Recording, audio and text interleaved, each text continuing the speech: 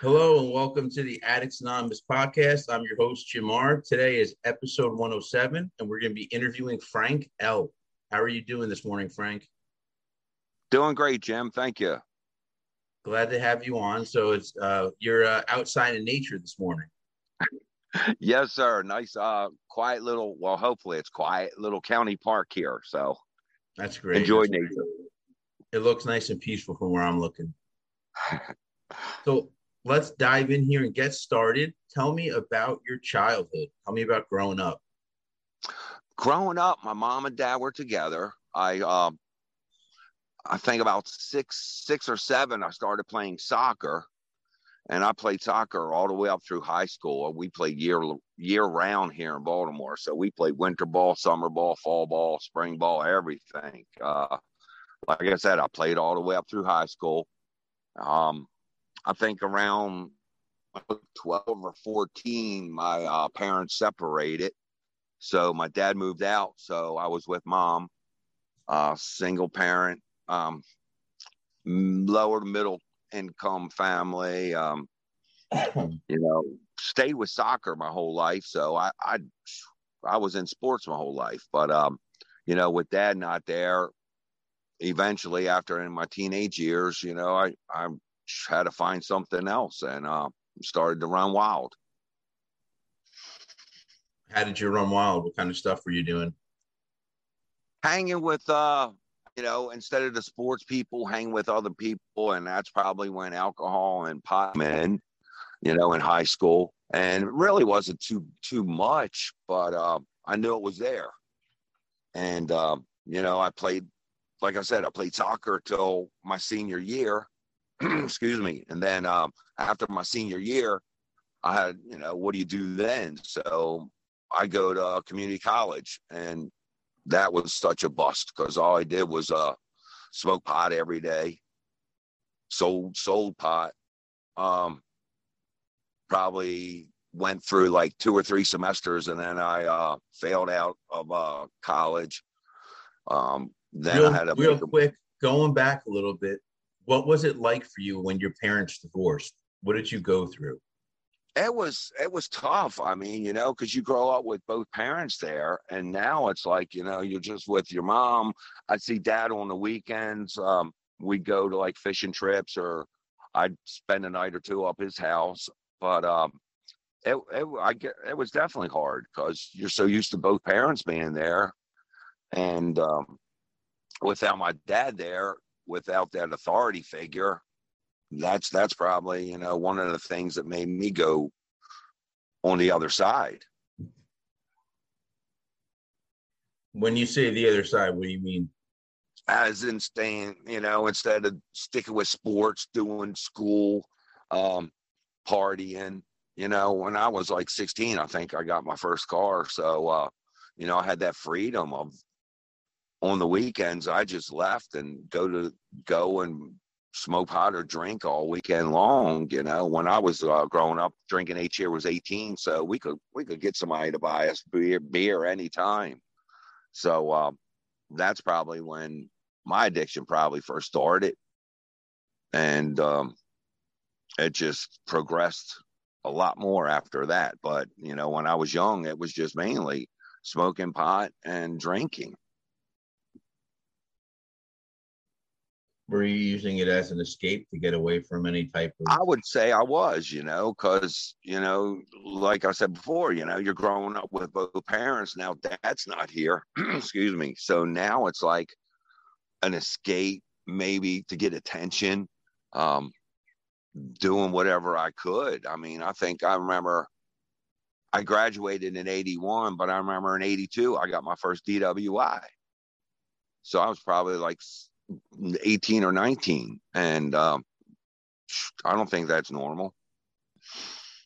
No, I mean, then again, who's to say what's normal? But that's definitely not the norm of society.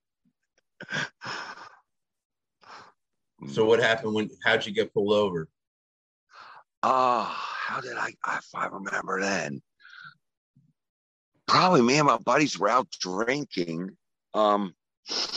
And back in that day, I mean, it isn't strict like it was now. We're talking 82, and you know, pulled over, breathalyzer, failed all that stuff, failed of sobriety. Um, Pretty much got a slap on the wrist, and I was like, well, this ain't bad. I mean, I know I can drink and drive, and if I get caught, nothing really bad will happen. So that was my first one. So what did you do once you graduated high school? You're living at home? I lived at home and started working, and then progressed into weekends. It was probably like got into me and my buddy. We were like we were buying cocaine and selling it, and that went on for years. Still worked. I didn't worry about school. Were you using cocaine?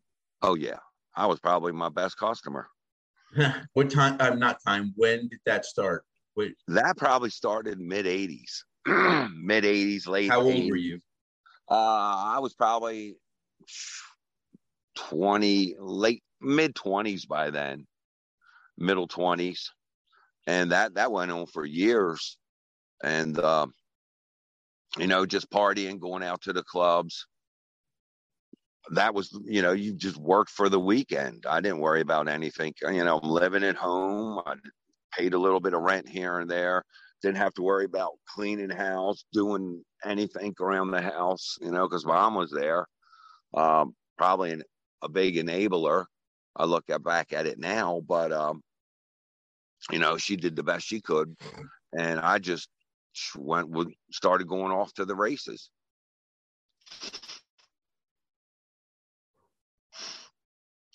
So were you using a lot with your friends? Yeah. And weekends, then I'm sure it progressed into during the weeknights. And that went for a while. And, didn't have to worry about work because I didn't get drug tested on the jobs I was working at. And, that was mainly, I guess, the addiction started going further and further that, I can worry about just using and not worrying about real life. But you were working full time. You did have a job while doing all this. Had a job. I was there at a job, and that job, went to other jobs, and of course everybody's using. Friday payday comes around and they all come see me because I had the weed and I had the coke. So I was like, selling to everybody at work. Friday night, I'd go out, probably wouldn't come home till Sunday because we were out using all weekend, partying at my buddy's house, partying here, partying there. And then just Groundhog Day over and over, start all over again on Monday.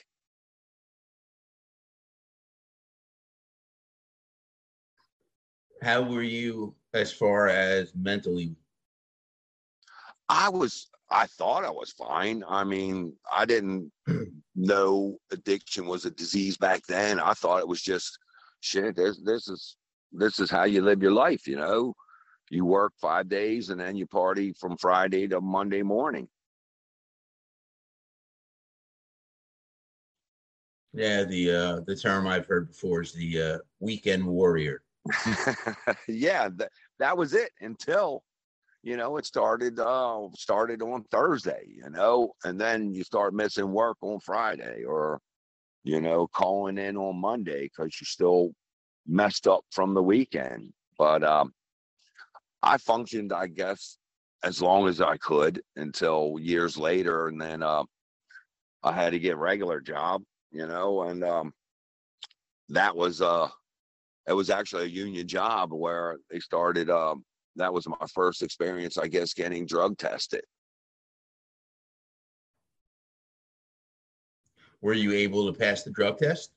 I passed the first, and pre-employment and all. Yeah, I was doing great, because I knew it was coming up.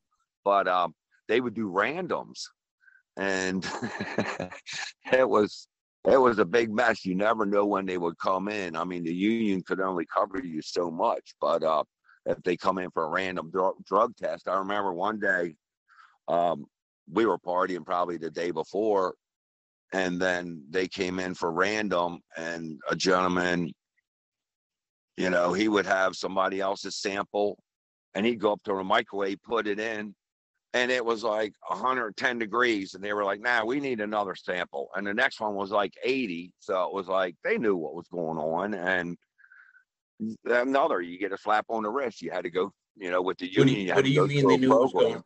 What do you they, mean? they knew people were using.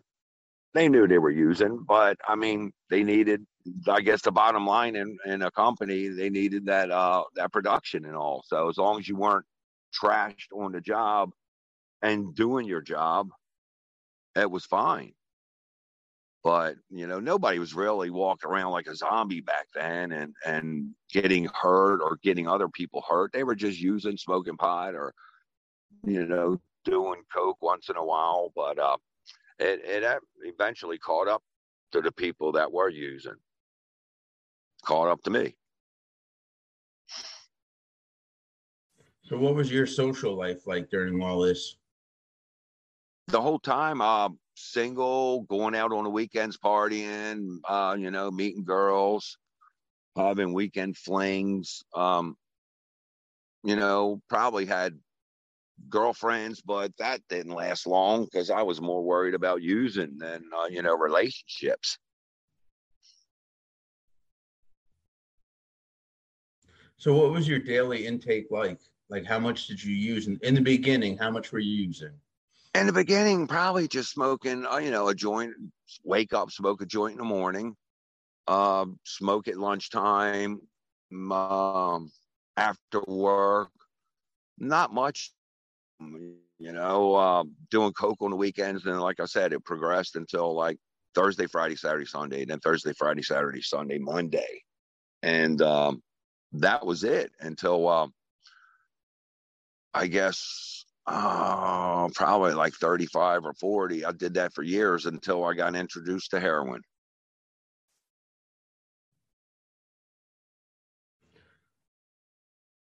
So what you said you were 35? About 35. Yeah, I was late, and I was like, no, I'm not doing that stuff. That's, I would think of junkies shooting needles in their arms and all, but I'm an addict, so I'll try anything. And I remember this day when the guy would run out at lunchtime because I'm like in East Baltimore, and you could go in Baltimore City and cop on any corner. And he would run out at lunchtime, bring it back, and he brought some back, and I said, I'll try it. And me and my friend tried it. My friend, to this day, I remember he threw his guts up. And to me, I just had that euphoric feeling. I was like, wow, this is something different. This isn't like Coke. This isn't like pot and all. And I think that's when my cravings for heroin started. And, I would only do it on the weekends or once in a while. But of course, as you know, that's stuff progressed to every day. How did you use it your first time? Snorted it. Snorted it. Yeah.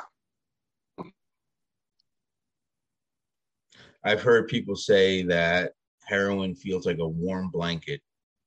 Yeah, you just get that warm feeling. You get a rush. To me, it was like I had a rush more than cocaine. I mean, I had so much energy. If I started to drag down, I just do a little bit of more and get that energy again. And, I could do 12-hour shift in like 6 hours doing all my work. And it was like, oh, this is great, man. I love this feeling. But So it heroin just, gave you energy? yeah, to me, it just had me going. I mean, and because I was only doing a little bit at a time. But then as it progressed and I was doing more and more, then the nodding came on. Then the drop where you're using it. I had energy, and then all of a sudden, if I didn't have any, I'd be like, you know, just sitting there nodding or falling asleep. And it's like 4 in the afternoon, And, it's not normal, but I didn't know. I was my full blown addiction when I was like using it. And then if you didn't have it in the morning, that was the worst feeling in the world. I mean, you're dope sick. Yes, sir. Yep. And you find ways and means to get it. And, I was a smart addict, I was thinking, so I figured out a way somehow to get it. And that's when life got really bad. So how did life get really bad? I had savings bonds for my son. I ended up cashing them in. Wait, hold on. You had a family? Yeah, still do. Go back to when you had your, because I was just about to ask you, did you have any romantic relationships? Sure. So go back. I didn't get married till I was like 41. And my wife, my son was born in 2004. We went through in vitro. And even with my son being born and with family and a new wife, I mean, I thought I had it all, but my disease told me, well, you can have that, but I also want you too. So that's when my disease was like, I was covering it, but I couldn't cover it too much. So, I was a functioning addict. I'd work, I'd do what I had to do, but I'd still use. And I was probably using every day, every other day until the end. And that's when you say shit hit the fan. When did your wife know you were doing this? At first, I don't know if she knew or not, but I know probably 5-10 years into it, she knew something was up. I mean, I'm standing there talking and I'm doing the nodding and money's missing. I'm saying I'm working overtime and it's not showing up on the paycheck. And, I was a bullshitter. I said what I said to do to get a drug.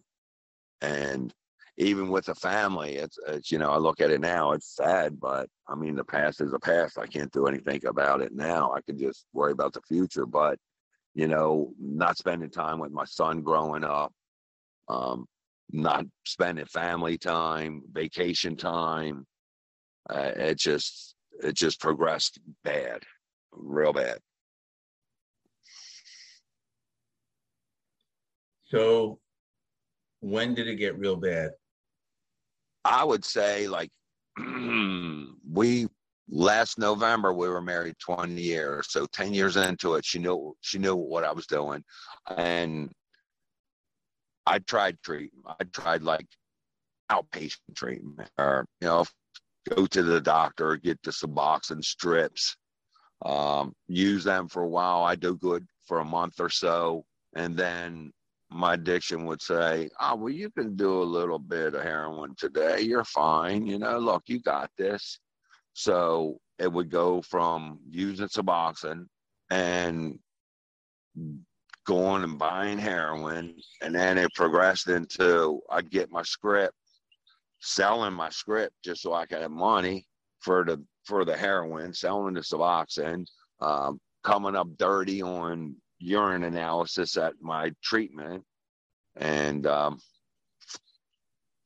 probably quit 20 times, I remember going cold turkey at the house one time and my wife was there and she babied me, like, I don't know how to describe it, but I mean, she tried to help me get through it. She wanted me to get better, but I'd go through it. I'd withdraw. Week or two later, I'd be doing good. And then back to my own ways. And that was, working with people. And I'd be okay. And then, oh, can you drop me off at home? And they, of course, would live in Baltimore. And I drop them off. And my stinking thinking would kick in, people, places, and things. And I'd go back to day one. So the Suboxone didn't work for you? The Suboxone didn't work? It helped. But I guess I wasn't ready for it, Jim.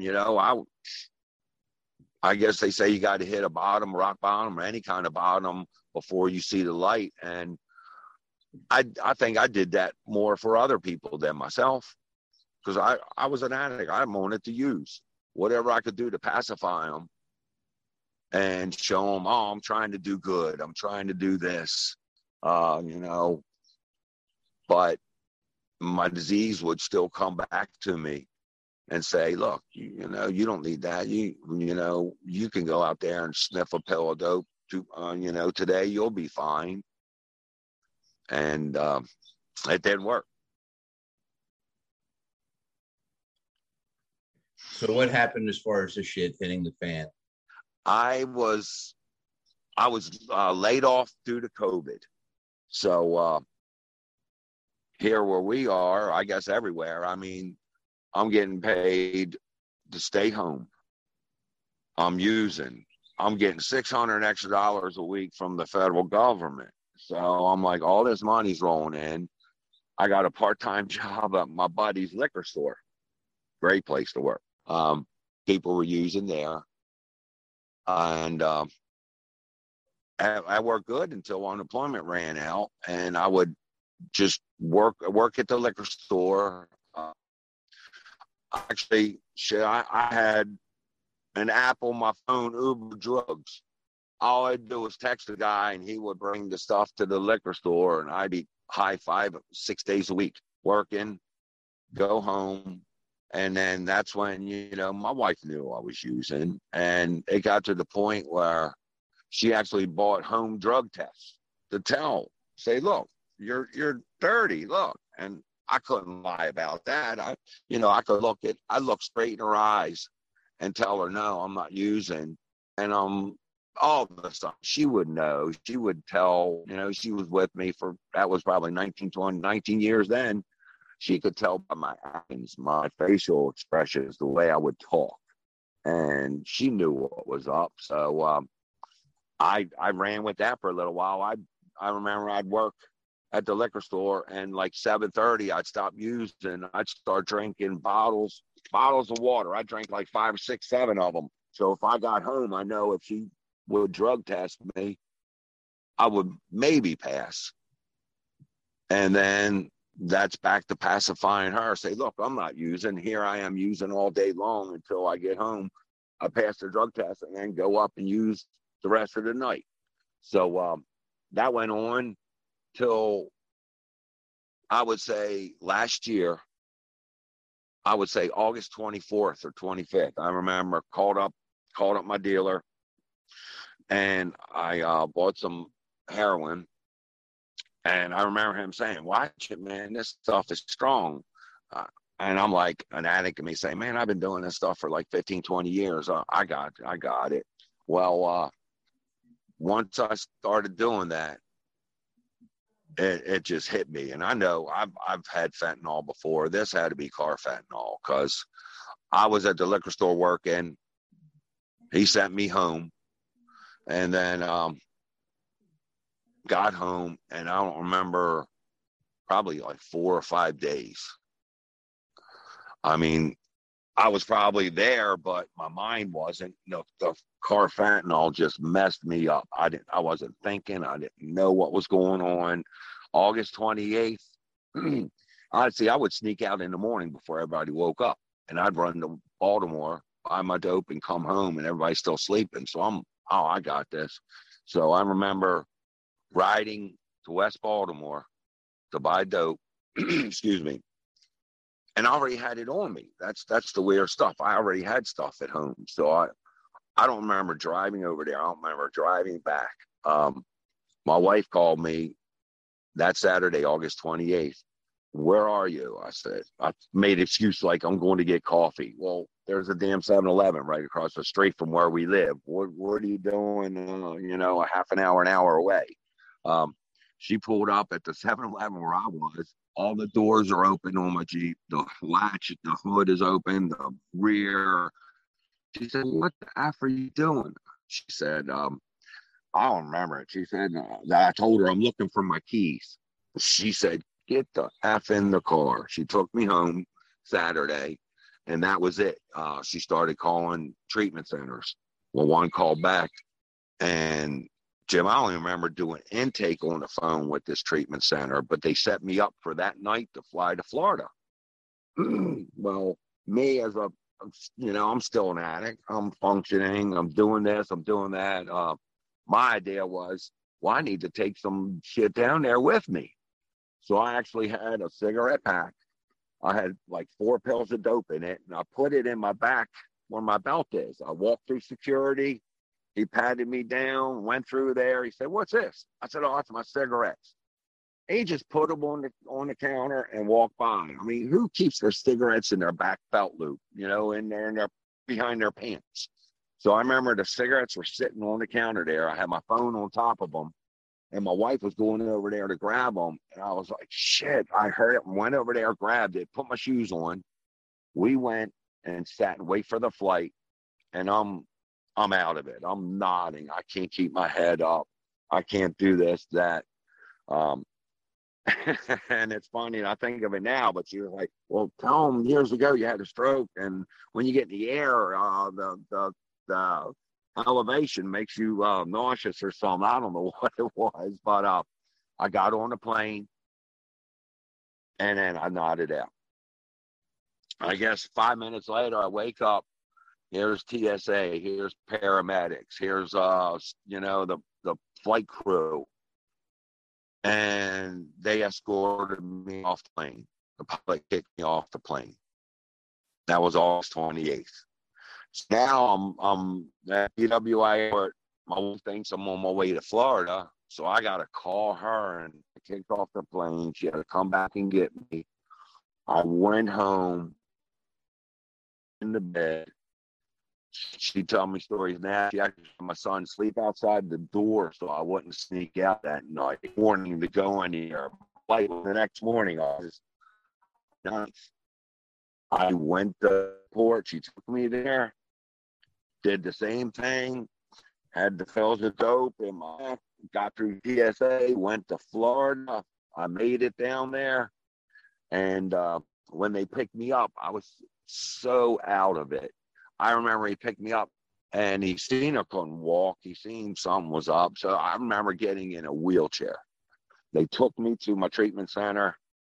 And of course, they searched everything, my bags and all. So they found my dope in here. My wife packed my bag with my clothes, and she didn't know I had weed and hidden in one of the compartments. So they found like 2 or 3 different baggies of weed, a pipe, and all that stuff. And that was Sunday, August 29th. Went through my treatment.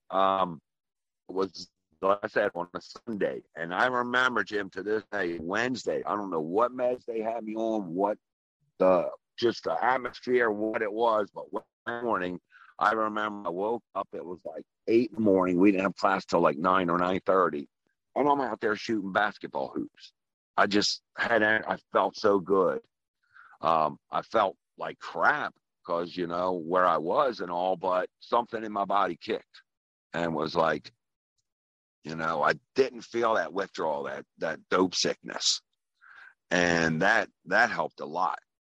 But I'm out there shooting basketball hoops. Did you go cold turkey, or did they give you some type No, of... they gave me a bunch of meds. I don't know what they were, but whatever they gave me, it worked because I was there Sunday. And like I said, by Wednesday, I'm out there shooting basketball hoops 7 in the morning. I'm eating 3 meals a day. I mean, I've been dope sick plenty of times, and you don't want to eat. You don't want to drink. You don't want to do anything but just lay and act like a baby in the bed.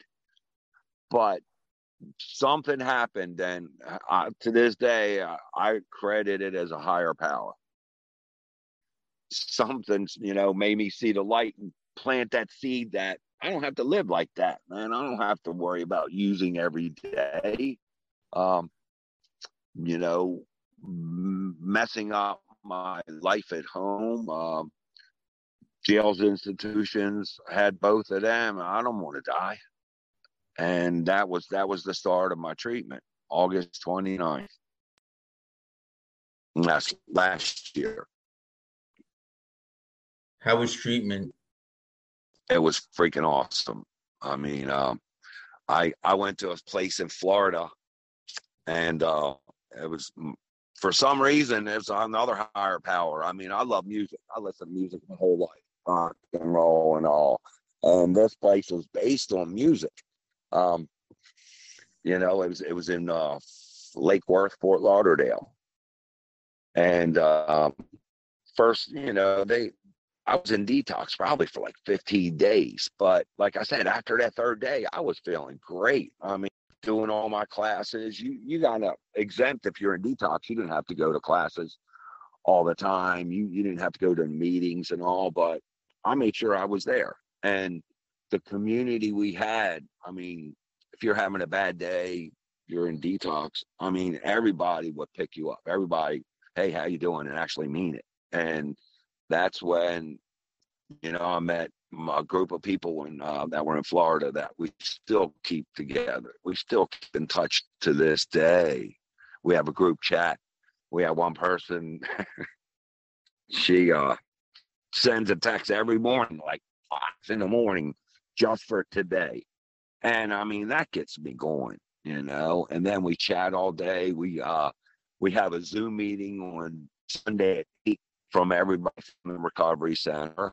And it definitely, that a big step into changing my life around.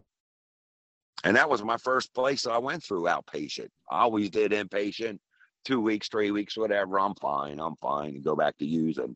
I think, it was just had to change that people, places, and things. And I went to Florida, and something kicked while I was down there. And you're still not sure what just happened, just something that came along and something came along. I remember, Jim, I was in detox, then you went to housing, then the next step was like PHP, where you get a little leeway. You get to go shopping, they didn't have your meals. You had to go to the store, buy your own meals. We had like 4 guys in each little room. Excuse me. It was like an old 1950s mom and pop hotel. Had the little kiddie pool in the middle. It's a single level old hotel that they refurbished for everybody. We have 4 people it was probably like 4 or 5 rooms together, and we go shopping. And I remember looking in that mirror, and I was like, what the F am I doing here? I mean, people go to Florida on vacation. Here I'm 58 years old in Florida going through drug treatment. Something isn't right with this. So I just, from that first day on, it was like looking in that mirror and realizing there's got to be a better way. And there is a better way than what we're used to and accustomed to dealing. Absolutely. Right. I think all of us addicts learn that. All of us addicts in recovery, I should say. Some of us are yet to learn it. Right. I mean, it may take years. It may take, a month, may take a rock bottom, whatever it takes. But, something, I mean, it has to be in here if you want it. And once you want it and you realized how much BS you did in the past, how many people you hurt, how many people, you lied, cheated, stole from. I mean, it's, I think about it now, and it keeps me going, because I would learn that, the past is the past. I can't do anything about it. All I can do is worry about today, and then show today that I don't want to go back to that living. It's not worth it. Luckily, that higher power still kept me alive. So what are you doing nowadays to stay sober? I'm doing, I have meetings. I probably do like 4 or 5 a week in person here. I do my Zoom on Sunday night. I keep in touch with all my people that were in Florida. We have a group chat, like I said, and we're on it all day long. I have big base here of everybody in the meetings. I have a lot of phone numbers, and we check up on everybody every day. I do not hang around people that are using. Do not go around places, that people, places, and things. I do what I have to do. I concentrate on my family, concentrate on work. I got an old job back, and I'm doing great there. Go to the ball games. I go to the Oriole games on. I got a Sunday season ticket plan, so it's crazy. First opening day this year, where I didn't have to worry about sneaking out early, buying dope, and then going to the ball game. I went to the ball game and had a great time. I mean, it was this whole year has been like, man, I can go to the ball game and have a great time without using drugs. This is amazing. That's great to hear. I'm really happy for you. Thank you. So And let me ask. it's pretty crazy. Yeah, go ahead. No, you go first. Oh, no, it's pretty crazy that we're doing an interview today, and on my app it popped up. I have 9 months today. Oh, congratulations. That's amazing. Thank you. That is a long time. Yeah, and I mean, one day at a time, but 9 months in a row, I'm not using. Wow, I would have never thought. They always say, I hear once you're an addict, I mean, what choices do you have? I mean, you're probably going to die an addict, but it doesn't have to be like that, man. I mean, it took me plenty years of street research to figure out, man, it's a whole lot better. Yeah. So my last question to you is, do you have any advice for people that are watching and listening? I would say, do not give up. I mean, I heard in a meeting one day, a gentleman had 18 years clean. He said, is that $6 pill of dope worth your life? And that hit. It was like, serious, $6? And I've been to plenty funerals of friends of mine. I was still in addiction. That didn't hit me. And what hit me was something, a higher power kicked in my heart, said, you don't have to live like this. You don't have to put that addiction before your family, your work, just anything, it's just don't give up. I mean, for me, I had to seek treatment. I mean, but people, places, and things, man, that was my big downfall. And I had to change all that. I mean, it's so worth it to live a so-called normal life, without using any substance. It's so much better. I mean, it's the rewards come. I mean, it's some days, I mean, it's not going to be all unicorns and rainbows, but guess what? Normal people deal with that every day. I'm an addict, and I know I can't use anymore because my life can go to shit in like a day, half a day, an hour. And from what I did to where I am now, I'm not giving that up. No, definitely not worth giving that up. But don't give up. I mean, if you're still using, maintenance, whatever you have to do, cold turkey, just think, man, that's your life, man, and how many lives you'll affect. And it's so much better without drugs. So do you have anything else you want to add before we go? No, just have a great Memorial Day weekend. I mean, just everybody, whatever you got to do. I mean, go to meetings, go Zoom meetings. It's that disease wants one thing, that addiction wants one thing, and that's our life. Don't give it to them. And I appreciate you coming on the show today. No problem. Thank you for having me. No, absolutely. It's been a pleasure.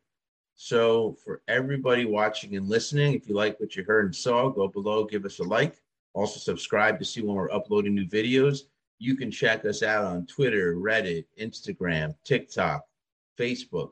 We have a Facebook page and a group. I suggest you go check out there. There's a lot of resources and information. And as far as resources and information go, we also have addicts-anonymous.com. We've got a ton of stuff as far as literature and all types of stuff. So that's all I have for today. And until next time.